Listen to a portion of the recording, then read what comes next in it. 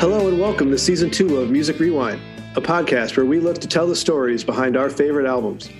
I'm your host, Steve Epley, and in each episode I will invite a guest on to tell us about their favorite music album, how they discovered it, and what makes it special to them. Musicians, podcasters, audio engineers, or anyone with a passion for creating quality audio content needs the right equipment to make it happen. Look no further than Zounds. Zounds is the perfect place to get everything you need at a good price, delivered right to your home. Guitars, keyboards, microphones, amps, anything you need, Zounds has it. Please use the link in the show notes for the best music equipment sales online. Today I have the honor of speaking with a fellow podcaster, Bruce Carlson.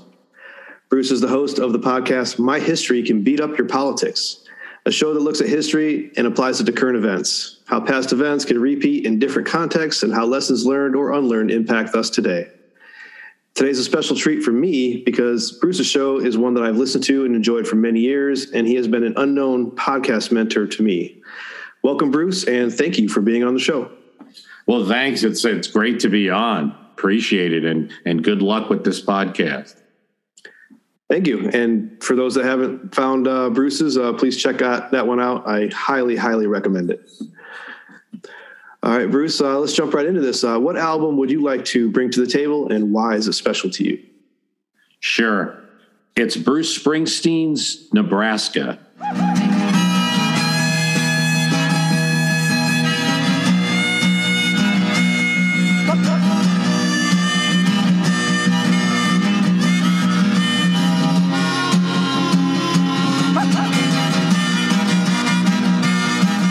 And probably, and it may be one of the reasons I like it, half the people that are Springsteen fans or somewhat Springsteen fans are going to say, which album? Nebraska? I never heard of it. It's not, and that's kind of the reason I like it among many other things. It is not his most well-known album. A lot of fans think it's his best. That's a hard one with Springsteen to me, what's actually best, but it's a very good album. And I like listening to it, particularly for me. It has mostly been on cassette and now recently on an MP3 format, but it's always been kind of a cassette album for me. It's got some great Jersey country dark songs, and it's just different from a lot of what Springsteen has done, but not completely different. And it's different from the music that came out at the time, and it's just a different album from a lot of other albums. Yeah, this one kind of threw me. I was not expecting this album at all, and it's definitely a different take on the Bruce that I've listened to and seen live. I did get a chance to see Springsteen live, and the only song that I knew off this was Atlantic City, and I didn't know that's where it came from. Yeah, Atlantic City is probably, and it's a great moment in the album, between Nebraska, the song Nebraska, and Atlantic City. That moment where Atlantic City kicks off is a good moment, especially when when people talk about like why you listen to a whole album versus like a song. Like after you've heard Nebraska, like Atlantic City has new meaning. It's a great it's bell ringing song. It's the faster song. It's a song where you can imagine, and I know there has been recordings and performances, you can imagine a full band in it. But in this song, there is no full band. In fact, it is technically Bruce Springsteen's first solo album. Yeah, there's no E Street Band on this at all. No E Street Bands, no Clarence, no saxophone. And of course that could be considered a negative because Clarence is great. That's true, yeah. Bruce's kind of secret Motown or Asbury soul side of him really brings a lot to his music. And in this way, it's shared with like Darkness and the Edge of Town album. Like there is none of that. It is very plain. And he has, it's a solo album, but it's kind of an unintentional solo album in that it was a demo that Springsteen just decided between he and one of his producers, we're just going to release this. This needs to be this. And this demo tape that I'm holding in my pocket, and literally this is the whole story of Nebraska that just makes it even more interesting the more you learn about it. Like, you listen to the album, and then if you learn the story behind the album, there's even more interest, particularly if one is a Springsteen fan, that he had this demo tape in his pocket for weeks, just did not follow any of the recording procedures, recorded it on a small portable recorder, and then treated this tape horribly. But in that process, it kind of added to the rawness of the sound. And that's when they decided that it was just supposed to be a demo and the E Street Band was going to record it. And they decided to release it as it is. So he didn't re-record what was on the demo just solo? Is it just they took that demo as is? That's right. In fact, the sound quality, it gives it this almost unintended, but I think in the end, Springsteen decided to, after listening to this older, kind of worn out tape, that it gives it this kind of dark, I describe it as desaturated, just like the album covers, just this hard to see road with a car windshield. Just this kind of like, to say dark, it's beyond dark. It's the darkest, and the lyrics are dark, and the stories are sometimes horrific. The first song right out of the gate celebrates a mass murderer. Of course, that mass murderer had already been celebrated in the movie, is in quotes celebrated in the movie Badlands, which Springsteen was a big movie watcher, and he's always trying to create a movie type sound with his albums. So no surprise he picked up on that. But it is a dark story, that sound, the way the demo tape plays gives us this kind of fuzzy sound, this kind of like haunting sound. There's definitely, he did use had just been invented at the time. And this album is recorded in 1982. And it had just been invented where they had a portable recorder that wasn't a reel-to-reel, that wasn't a special type of tape. It was a regular standard cassette tape. And that's what he used. When they go to cut the record later, the record company nearly could not release this as a vinyl album, because to do that, you have to actually cut into the vinyl, the master record. And all they had was this cassette tape, and the sound, the resolution is so low that they were having trouble cutting into the record. Huh. And only, I believe they found some older system in the basement or something that was able to do the recording, because otherwise this was almost released as a cassette tape only. Now for me, that's the way I listen to it most of the time, either in a car or on a cassette Walkman anyway. Now you're from Jersey, right? I am from Jersey, yes. So you were raised on Bruce Springsteen since his beginning, I assume. I was. Yeah, there's no doubt about it. It's real. There's no phony business about that in New Jersey. We really do. I mean, I'm sure there's people that don't like him, but generally speaking, it's like, he's definitely like a state treasure. There's no doubt about it. And he had, and this is a good time period to talk about, because this is before his superstardom. Nebraska, you're coming off the River album. Yes, Born to Run was a huge hit, but Born to Run was kind of just a hit like any other in the middle of the 70s. It didn't make Springsteen a superstar. He got a lot of attention from it, and it was a big song, and the album performed well. But I don't think you would say superstar until you're getting to Born in the USA. This is the album before Born in the USA. Indeed, out of this process comes Born in the USA, because this was a song that would have been included on Nebraska. He actually recorded it on that recorder. That remained a demo, didn't make this album. But the rest of the songs, I think there are almost a dozen recorded. The rest of the songs, they decided, we got to release this as it is. Because if we put the band behind it, it's going to lose some of the haunting, some of the bluesy nature, the folky nature of it, and just Springsteen, his voice, his harmonica, a light guitar, sometimes two guitars, not on all the songs, even sometimes it's one guitar, and that connection between Springsteen and the audience. So it's huge. But yeah, Jersey, we love them. I wouldn't say that Nebraska is the album that everyone's talking about in New Jersey. First of all, he used the title as Nebraska, right? Yeah, that would throw some people.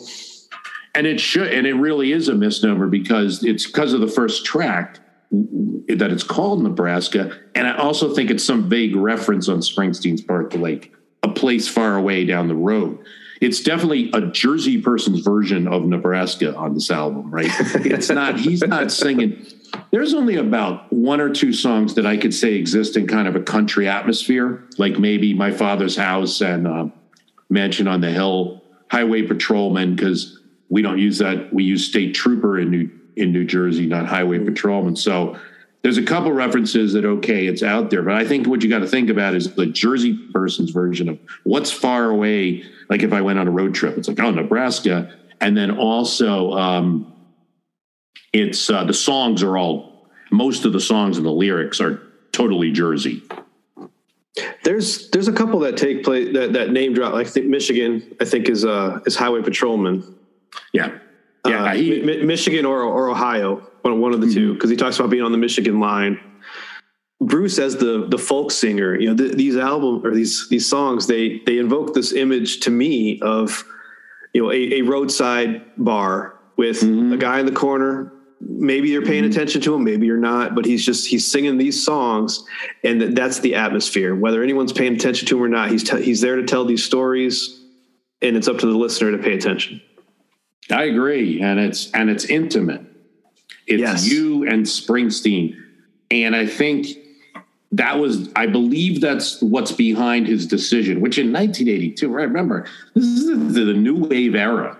This is when you're hearing synth pop songs and some rock and roll and Blondie and punk and things that are starting to punk new wave, starting the Go-Go's, the Police, things like this. Bruce Springsteen's Nebraska is definitely counter to all of this. It's very intimate. It's you and him, and then he's telling these desperate stories. And I think he decided that if he added a saxophone, he'd lose that, right? He'd lose that connection between you and him. And there's no one at the bar except for you and the singer or a few people, and and you're eating the peanuts and drinking the beer, and the songs convey that, and it's bluesy in a way, in its own way, and that's why I like the album. I think it's like just like, why would anybody listen to anything depressing, right? Well, what's blues about? Why do we have blues, right? And it's the same effect, I believe, with Nebraska. I just think sometimes riding on the road, maybe you have a bad day or something, and surprisingly enough, an album about a person singing about bad things is a little cathartic. That's what I find. Yeah, and there's definitely not a lot of hope on this album. The tales are dark. They're depressing. If you are paying attention to the lyrics, there's a lot of just. A lot of resonance regarding poverty and desperation, people at the end of their line, and they have to make decisions because of that. Yeah, and I can put my history can beat up your politics hat on a bit. This does exist in a context. I mean, this is the 1982 recession. It really is the tail end of 81. Some call it the Reagan recession, and at the time it was called that. Clouded because the economy is going to get better later. But at the time, nobody knows that. And when he's recording this, it's picked up in the lyrics. There's a lot of factories closing. It was a big blue collar recession. And really, it was damaging because I was just looking at, it's funny. In preparation for the Music Rewind podcast, I was looking at some economic tables, but I was looking at GDP growth 1960 to 2008. It is the biggest drop down in GDP growth until you get to the 2008 recession. This quick little 1982. And again, though, it was more damaging for a lot of people because they lost union and blue collar jobs that aren't necessarily, factory worker becomes a security guard type thing. So it was a very damaging recession, and he's putting that into this music. It's it's very dark. So the people that he might have sang about in the 70s, like if he's singing about factory workers in Darkness on the Edge of Town, already a kind of dark album. Now I think it goes from dark to desperate between that, like Born to Run. Born to Run, it's kind of like, let's escape, let's have fun, let's hit the road. Darkness on the Edge of Town is kind of like, okay, I'm going to talk a little bit about the working life and its bad sides and things, but they're working. By the time you get to Nebraska, it's like you got a guy, the auto plant, shuts down. If you're looking at the Johnny 99 song, auto plant shuts down. So he turns into a life of crime and then ends up being on Murderer's Row. So I think it is in a context. He didn't want that colored version of America that was happening in the 80s. In fact, one of the ironies is he writes Born to Run. They released it in 1984 as an album, much more dressed up than this album. That gets used by the Reagan campaign and other people. It's definitely like used as a pro-American song. And Springsteen looks at it like they are not listening to my lyrics. This is a guy about a distraught, Vietnam vet. But it didn't matter because the music sold that image in that album. This album wouldn't perform that function. So he is being political, as Springsteen is known to do and really has been his entire career. He is being a little political in 1982, just playing against that type. So you mentioned that you listened to it on cassette. Has that evokes, you have to kind of listen to it straight through. But walk me through the album from your point of view. Do you skip around now with the ability to select tracks, or do you still just go straight through? Yeah, I think I try not to. I will listen to Atlantic City and State Trooper as separate singles from time to time. I think those two songs have the heft to kind of survive. I think Nebraska in particular loses something if you do. I think all albums do, right? I mean, I would not to go on a tangent, but I would say the same thing about Fleetwood Mac Rumors or even the Joshua Tree. Like you really gotta listen to albums they're intended. One thing that he does is slow song, fast song, slow song, fast song, and that stays through the album. So Nebraska is slow, Atlantic City is. Yeah, you're right.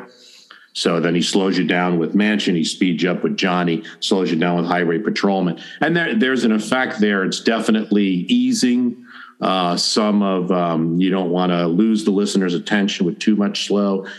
I don't want to say the songs get hopeful just because they're fast, because they actually don't. But I think you have to listen to Nebraska and then be brought into that moment of Atlantic City with that ringing bell acoustic guitar and that little bit of dubbed guitar and dubbed vocals, and just Springsteen manipulating his voice or adopting a voice of a more desperate person. From the town of Lincoln, Nebraska, with a sawed-off 410 on my lap. When he sings in Thunder Road, when he sings in Born to Run or Jungle Land, that is a confident speaker. He's 25 years old, but it's like this really confident voice that sounds like 50 or something. And when you get to this album, his voice betrays on purpose, I believe, a little edginess, little concern. That Atlantic City narrator is. And again, one thing I think it's important for people who understand that song is we're talking about 1982. They just started gambling in Atlantic City. There was a lot of mob connections going on. There were shootings and there was gangland fighting. The song opens up. They blew up the Chicken Man in Philly last night. That refers to a real mob hit that occurred in Philadelphia to a guy that was the Chicken Man. Well, they blew up the Chicken Man in Philly last night. Now they blew up his house too. Down on the boardwalk, they're getting ready for a fight. Gonna see what them racket boys can do. The construction contracts with the new casinos in Atlantic City caused a huge increase in mob violence and in mob taking over of Atlantic City. it's a much more desperate place. A lot of people now say Atlantic City, and if they're from my area, it's like, oh, it's a fun place to go, and I like to go to the casinos and bet and stuff and flashing lights. Now, it had about 2 or 3 working casinos at that point. It was still a lot of places had shuttered at that point that he's writing it. So it's a desperate song about a desperate place. Well, and a desperate man as well, because the story is that the guy singing that song ends up working for the mafia. The way I listen to it, as that's his only choice to make any money. And there's a great, I can't ever get away from history and politics, but there's a great, right at the time this album's coming out. So Atlantic City gets this mayor. This guy, he came from nowhere. He was nowhere in the polls. And all of a sudden, within a month or so, he becomes the mayor of Atlantic City. He skyrockets and wins the election. Of course, he's got mob. Sounds legit. Yeah. Yeah. Of course, he's got mob, so he lets the mob do whatever they want. They pretty quickly put him in jail. Probably by the time he's already being arrested, and many Atlantic City mayors will go to jail. It's a tale that happens there. So it's a desperate, exactly. It's a desperate song. A narrator that's like, I want to have this quick trip and, put on your dress, but we got to go quick, and I don't have a lot of money, and I'm doing this job that I don't want to do, which sounds like it's a hit of some kind, but he just kind of hints at it. Everything dies, baby, that's a fact. But maybe everything that dies someday comes back. Put your makeup on, fix your hair pretty, and meet me tonight in Atlantic City. I thought you were about to tell me there's a politician in Atlantic City that used this song to campaign on without paying attention to its lyrics. No, I mean, Bruce did try to do an MTV video. There again, totally playing against the times. Springsteen releases a video. It's all black and white, and it's got pictures of Atlantic City, which at the time wouldn't have very much going on there. It's pretty much like empty, shuttered hotels on the beach. And that's what he uses for his video. Totally, up against like Aha and other bands that are doing these bright and very fast moving music synth videos, and so I find that funny. But yeah, no, it's desperation is a key theme of this. Like I see that in Johnny 99. Well, the edge is clear, don't let the sentence on for the crime. Prison for 98 in a year, we'll call it even Johnny 99.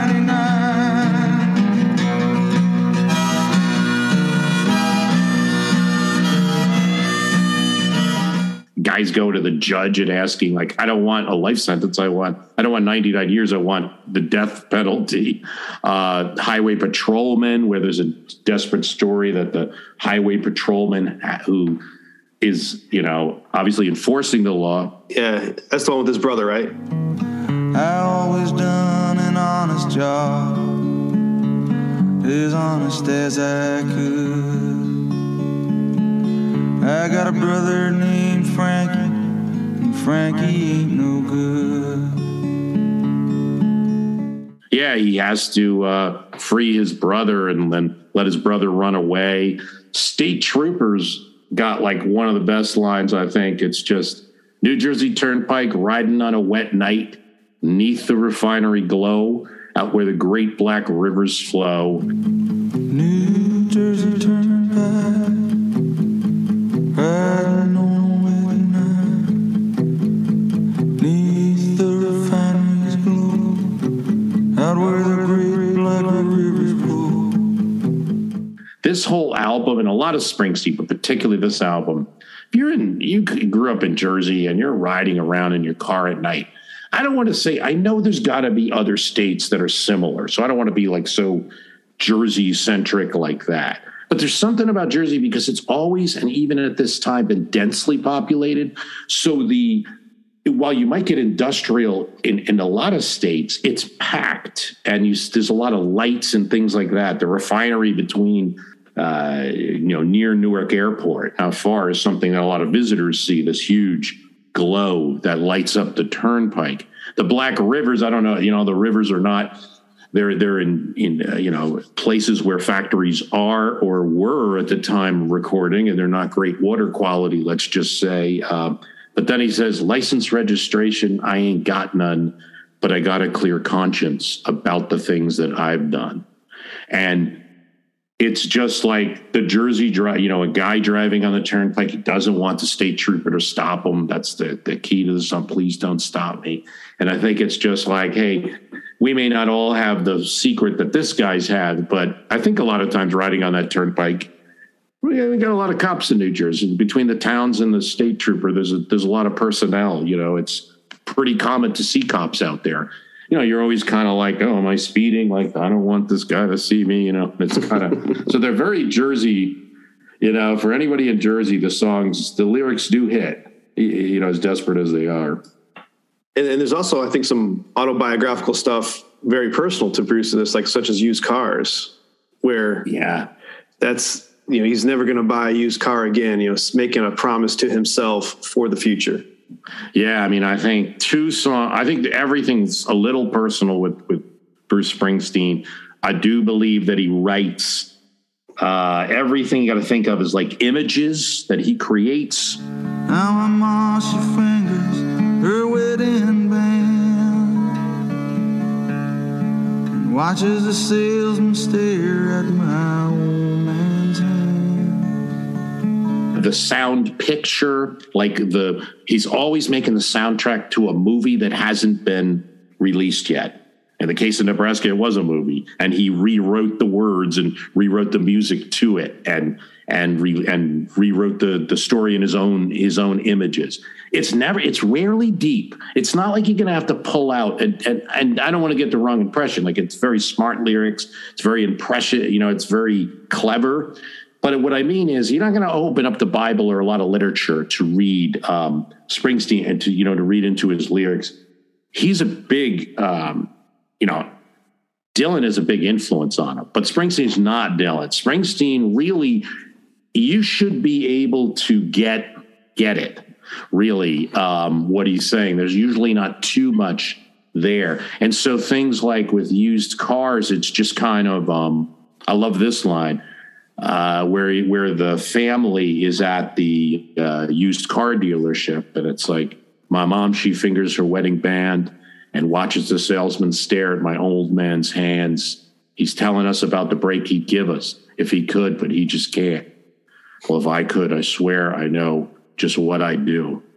You don't need a lecture on poverty or class in America to understand those lyrics. And I come from a family that's maybe not at that quite level, but we weren't too far. There are a lot of used cars in my family. I don't think we ever were saying like we'll never get another used, but it's definitely that salesman stare at my old man's hands. There's just nothing you can do. It's desperate. And I think that's very personal. It's a good song. And then My Father's House is another one. Yeah.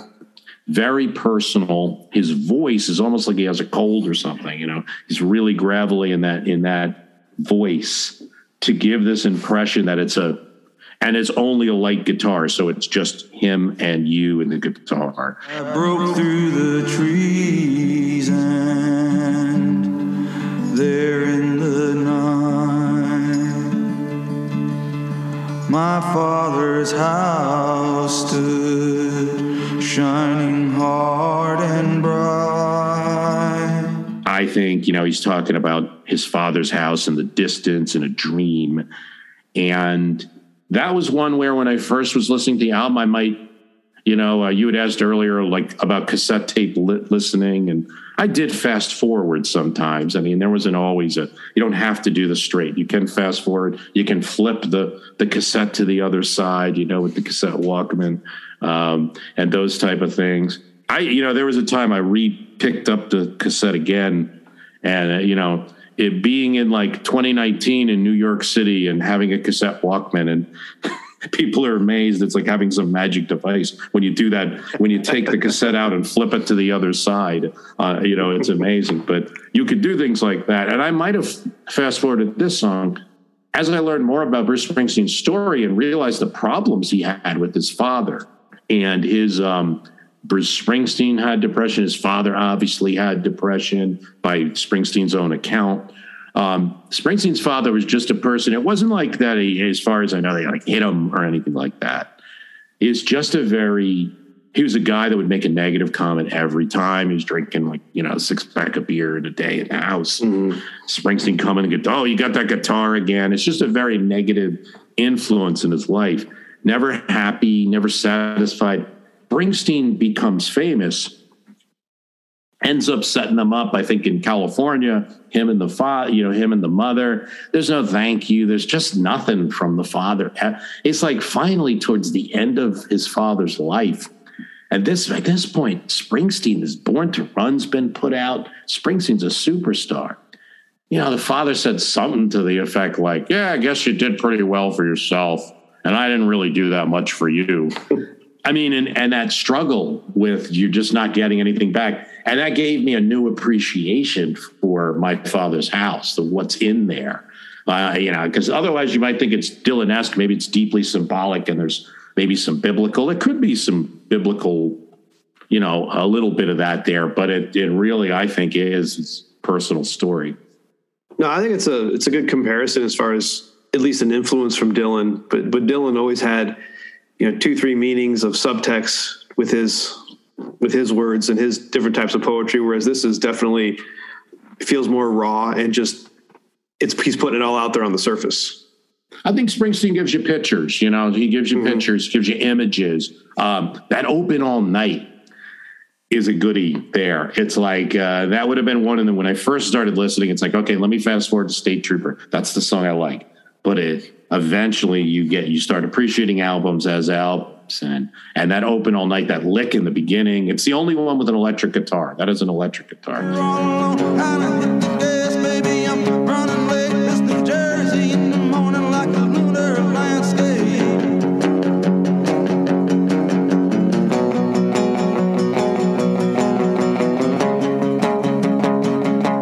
Yeah, this one's the only upbeat, almost happy. It is. It is almost happy. There's a hint. This is where the desperation's hinted at a bit, but he's excited about seeing his girlfriend, the narrator, who works at the Big Boy at the rest stop on the Jersey Turnpike. And I love it. It's like, behind the counter at Route 60's Bob, Big Boy fried chicken on the front seat. She's sitting on my lap. We're wiping our fingers on a Texaco road map. I just love it. The image is great. I mean, that's all it is. I don't think there's a lot of deep stuff there with Springsteen. He changes lyrics a lot. He had notebooks full of lyrics. There's repeat lyrics in some of these songs, and he did that on the River, and he did that in a lot of places. That I did notice that, like Weary Eyes jumped out at me on a couple tracks. Yeah. The radio relay towers, which is who drives in New Jersey doesn't see radio relay towers all around, little red lights blinking at the top of them and stuff. And he's got that in a couple of songs. And I don't think that's where I really, and I could be wrong, but some things I've heard him say, and what he's important to him is this kind of sound picture, like this making a movie out of the album in your head. And he and the E Street Band members and his friends would go to a ton of movies. He said really like reading books. He read a lot of books. He took a creative writing class at college. Like he was, but I think again, I wouldn't dig out the Milton and Shakespeare and stuff and start looking for references. With Springsteen, you should get it. It's there. He just wants to throw a lot of images, and nobody does it better. Where he comes up with this stuff. Well, I know where a little more now, because he just had notebooks and notebooks and notebooks and kept. For all of these songs, there's somewhere a pile of notebooks with words that he didn't use. I do know that partially this album was influenced by a book by historian Howard Zinn, A People's History of the United States. So that was a non-autobiographical stuff, probably at least sparked some of the stories there.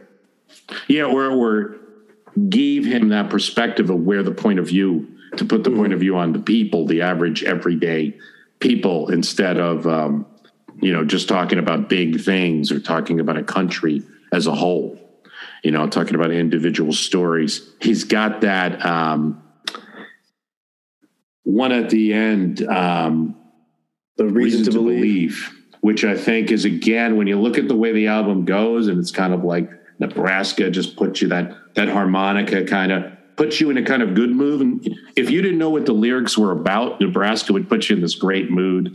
You know, it's just a great kind of folksy song. And then hit you with Atlantic City and the ringing guitar, very well played acoustic guitar. And then Mansion is slower, Johnny 99, Highway Patrolman slower, State Trooper kind of in the middle, but it's got a beat. Used Car slower, and then Open All Night is a shuffle. Yeah, My Father's House is a Pregio folk song, and then you get to Reason and Believe. And it's just that little whiff of the harmonica, and a little. We're getting back into a shuffle again with the harmonica, and that everybody has a reason to believe. It's still the lyrics are depressing, but at the end everybody's got a reason to believe, and it's a great ending for all of the bad stuff that has happened in the album. Where can this baby be? Still at the end of every hard-earned day, people find some reason to believe.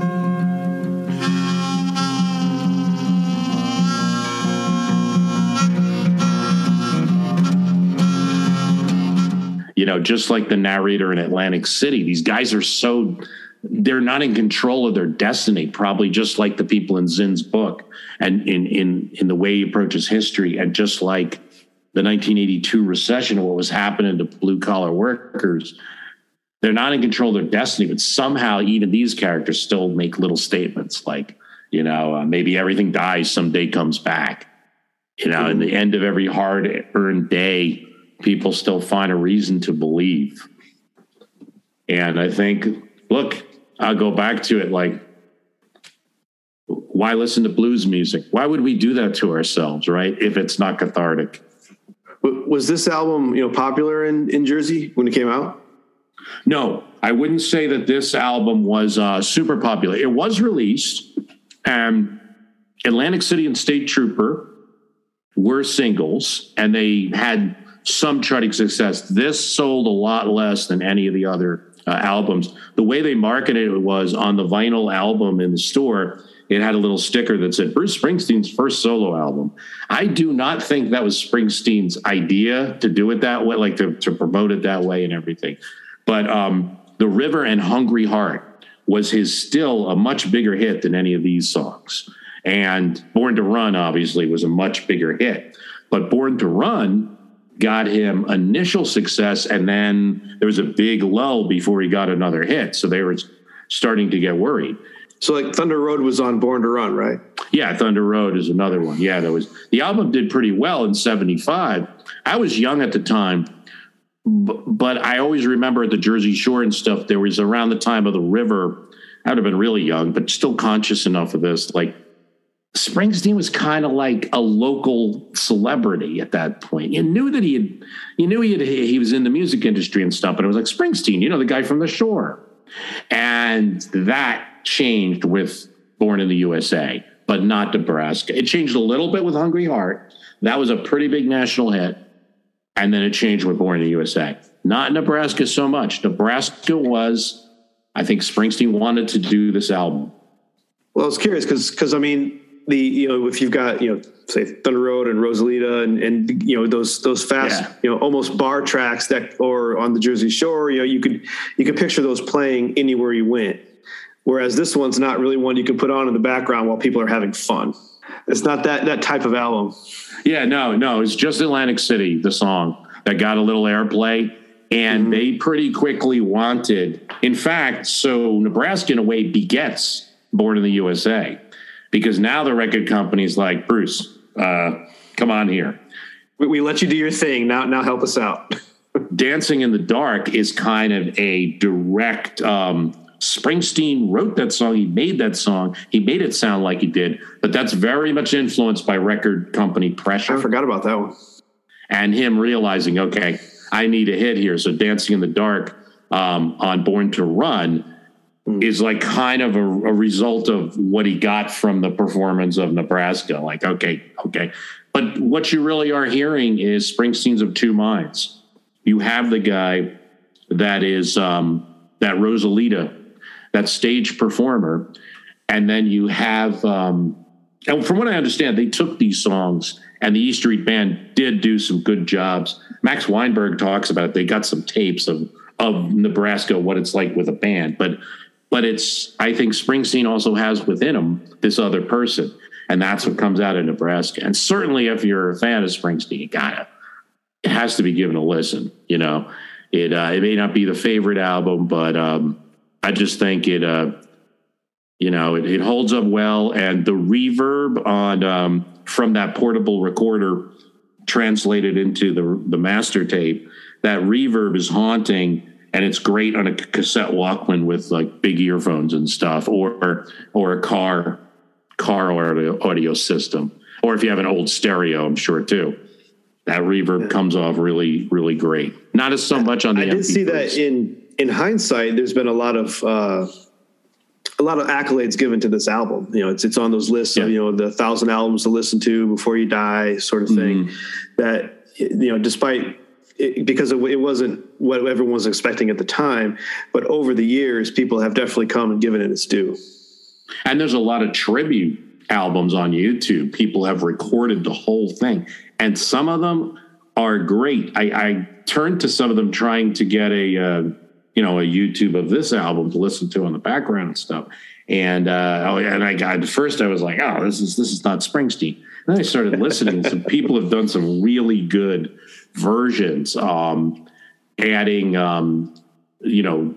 female vocalists to the background, and I think because Springsteen gives you too little, what better foundation to work with as an artist, right? And add your own to it. I've always loved the band's version of Atlantic City with Levon Helms singing, and they got it's a bluegrassy version. I've always loved that alternate take on that. It's a fast song, and you can do a lot. It has the potential to be a slamming song. And I think that probably in the works, he's doing his box sets in order. I bet you this is coming. A Nebraska box set is coming, and there'll probably be some other takes that'll be real interesting to hear. He does Atlantic City. Oh yeah. I mean, when he comes to Philly or Atlantic City, he always performs Atlantic City. Makes a point of that. If he's either at the Spectrum or if he's at, I don't think there's a stadium that can hold him in Atlantic City. But if he's in the Meadowlands. In the Spectrum in Philly, once. It was like seeing a god. I mean, I was on the other side, with tickets that they basically said it was the back of the stadium. In other words, you were on the other side of where he was performing, and they said, "Don't worry, he'll come around," and he did. He played the whole stadium in the Spectrum, and I guess the Spectrum's gone now, but it was the old arena in Philly. Oh, he was just great. I have not seen him since, but I kind of like the studio stuff, to be honest, though. I'm kind of like I got to see him at Bonnaroo. He headlined in 2010, 2011, somewhere in there, 2009. So one of those. I went several years in a row, and I didn't know what to expect. But he put on a hell of a show, and you get winded watching him. Mm-hmm. He's sprinting up and down the stage, and he did a fantastic thing. It was right after his Tom Joad album came out, so whenever that was, and the first part of his set was all the Tom Joad stuff, which nobody was really kind of into.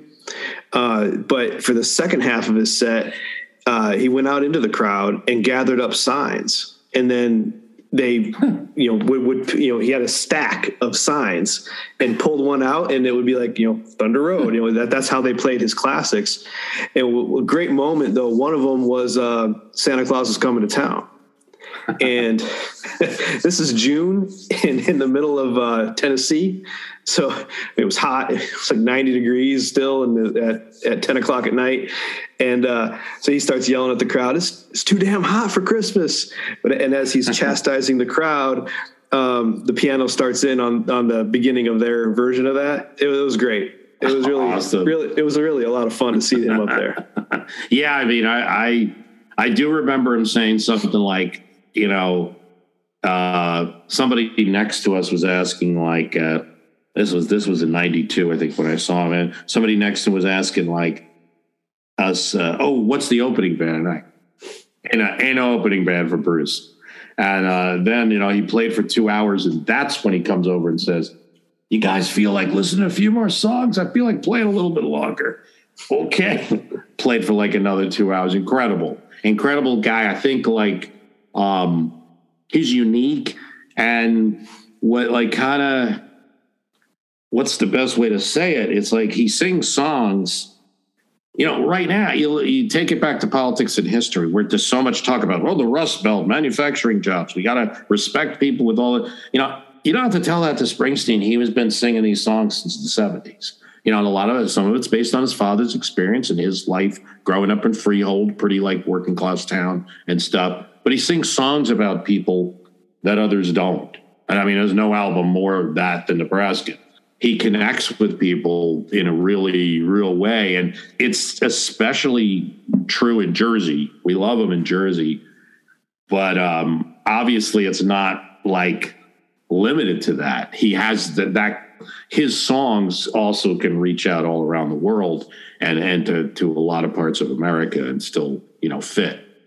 And that's what I think is great. And but he is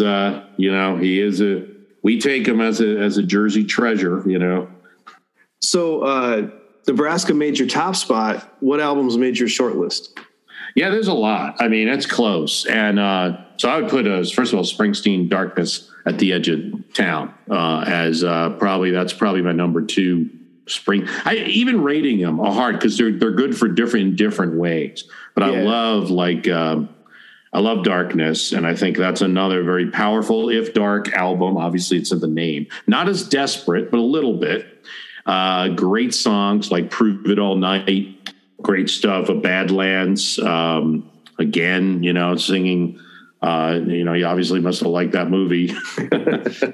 And I'd also say the Joshua Tree. I was thinking about that when you were asking me what the favorite album. Joshua Tree is very formative for me. U2, Fleetwood Mac, Rumors. I would listen to that over and over again and still do. A couple of classics there, yeah. Steely Dan, Asia, David Bowie, Ziggy Stardust. But I would really, Rumors alone I could listen to for weeks, just so. And that's another one with some fantastic, backstory to the album itself. Oh, absolutely. That's another one. And even that it's generational. It has to do with a lot of it's the changing from the 60s and some of the baby boomers and what kind of music they needed at that point. It has its whole great story and has some great tracks. And yeah, somebody's got to do that one with you. But I could listen to that one again. And it's another album where if you listen to the songs independently, now I don't like Don't Stop Thinking About Tomorrow. Just like I said, like originally I didn't like Mansion on the Hill, but in the context of an album, Don't Stop Thinking About Tomorrow comes alive, and so does Mansion on the Hill here in the Nebraska. That's a very valid point that a lot of people do miss. I mean, there's a lot of tracks that you can skip. They just you hear them on the radio. Let me change the channel. But when you hear that same song in the context of an album, it's there for a reason, and it flows perfectly, as intended. Everybody just needs cassette players. We got to go back to cassette because it really is the perfect combination, if you ask me. You are a true historian if you want to bring back the cassette. The sound quality, I think people forget a cassette Walkman, the way reverb sounds is like an orchestra, and all the albums I mentioned. Oh, U2 War is another one that sounds great on that. But it's also that you can fast forward. So I realize we need an emergency shoot. There are some times we're not going to want to listen to the song that's next. And I get it. We're human beings. But it does make you pay for it. It's the right combination of if you want to skip the song, you're going to have to work for it. You're going to have to fast forward and wait for that tape to go. So normally you're just going to listen to it as the artist intended, which maybe there's something to that.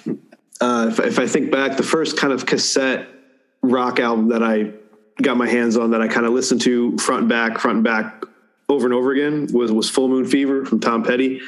Dad, if you're listening, I'm sorry if that particular cassette, disappeared from your collection to never be seen again.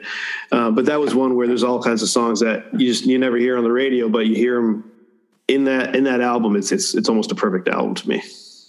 Oh yeah. And that's now, do I have that right? Is that the one with Free Fallin'? Mm-hmm. Okay. Yeah. Oh wow. That would be a great one. I think anything with a ringing is great for that earphone sound. And, of course there's downsides. We can't go back to cassettes because they do, the tape gets broken and pulled out, and there's certainly downsides. And I use almost exclusively MP3s now for everything because it's just more convenient. But I will tell you, there is a sound loss. No doubt in my mind. No matter what you can adjust the treble and the bass, there is a sound loss.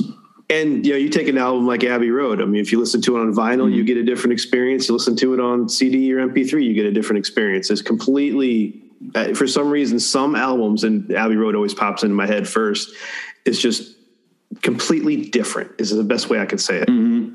Yeah, I mean, I think this whole genres like the country music with women singers took off when the CD got invented because it does celebrate the higher notes a little better. Where the records have kind of a warm sound, a little bit of a generalization, but sort of true. No doubt music will sound differently for instance, now I've never heard Nebraska on an album and I wasn't listening to this album in 1982. I was listening to this album in anywhere from 91 to 2005 to 2022. That's when I was listening. So I actually haven't heard it, I believe, on an album. It's always been either MP3 or cassette. But I'm sure it has a different quality. Well, just so you know, my cousin wants to bring the 8-track back. So he'll die on that hill. Hey, I had one of those a long, long time ago, but it was definitely an eBay purchase. It wasn't in my lifetime kind of. I wasn't around for the height of that. Similar to cassette tape in terms of like quality, but also they're getting all beat up. So you lose if you're buying 8 tracks off eBay, then you're losing that. And then the only advantage is the lower integrity. Yeah. You never have to turn it off. You never have to skip or do anything. It just keeps repeating. It's kind of like a CD in that way. It'll play forever. Yeah. That's true. I mean, so Springsteen is an 8-track artist. He's an artist that would have intersected a lot of his albums. This one probably was released probably at that time. They were just probably at the end, but definitely Born to Run, The River, were 8-tracks releases too. You were at the time we had to release all those versions. Yeah, I got to know you. This is technically the 6th studio album from Bruce. Whether it's band or solo, either or. Like they said, it was his first solo album, but still the 6th studio album. So he had several before this one. Yeah, and River was 2 records. It was a double album. So the River, I think he kind of used up a lot of his I don't want to say poppy, but there's an element of they're pop songs on the River for the most part. And you get a hint of what's coming with Nebraska with a few songs about driving down the road and everything, or Fade to Black, but Fade Away, goody. Fade Away could have made it on Nebraska, but I think that also informed his approach. I've done so much of this type of music, and it's time for me to do, as an artist, I think the good ones are always pushing themselves. And I heard the guy, the producer from the record company, I think Bruce was successful enough that they didn't resist Nebraska. They didn't resist his weirdo attempt to make the demo album make it the album.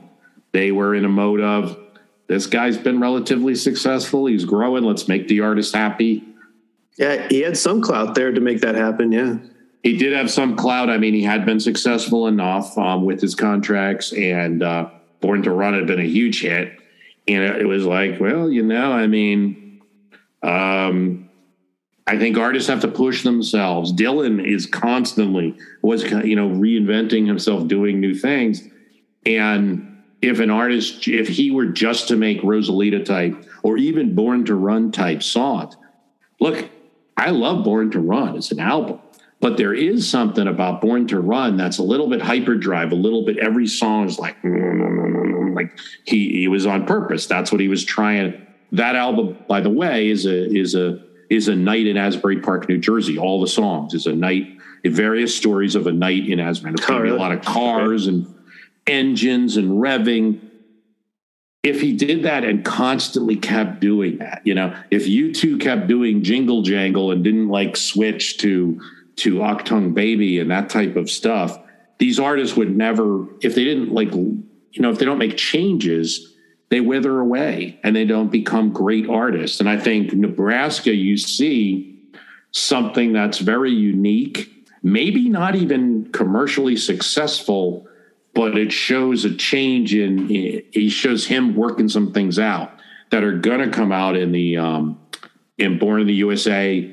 You might see it reflected a little bit in Tom Joad, like that type of approach. He eventually had that I think it might have won an Oscar, the song from Philadelphia, the movie, Streets of Philadelphia. Streets of Philadelphia. I love that song. That's a great one. Yeah, that's kind of on brand with this album. Really, the slower voice, would have fit right in Nebraska. Yeah. Ain't no angel gonna greet me. You and I, my friend.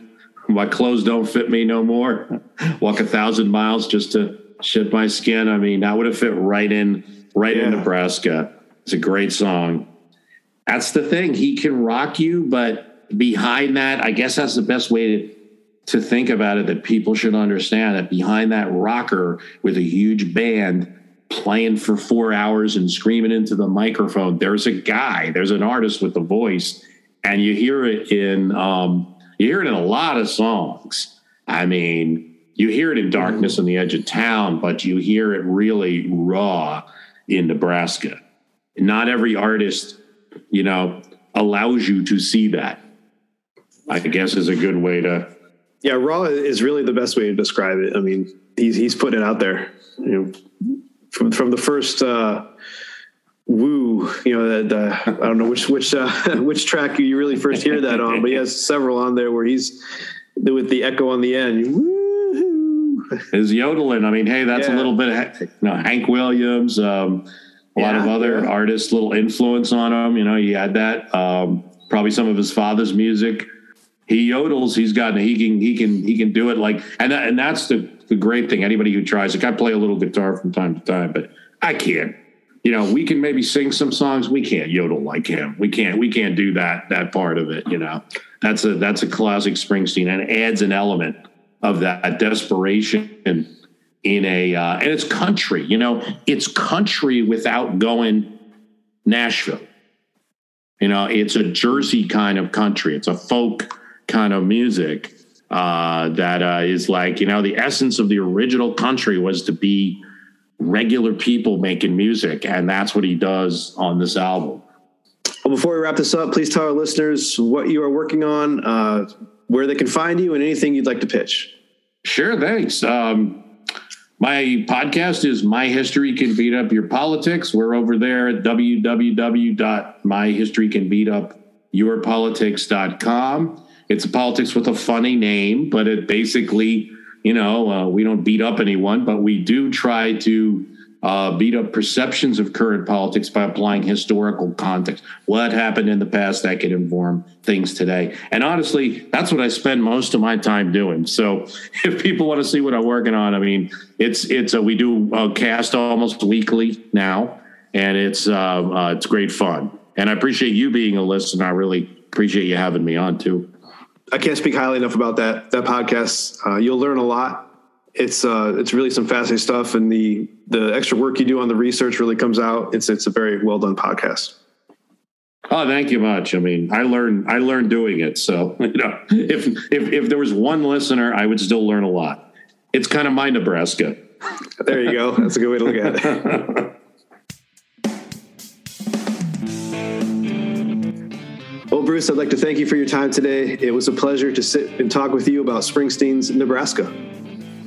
Thanks for having me on. Really appreciate it. Good luck with this cast. I hope it's going to be right up there pretty soon. Music is popular. Thank you for listening to Music Rewind, a podcast from the Sidereal Media Group. As I always say, listen to the full album. Until next time.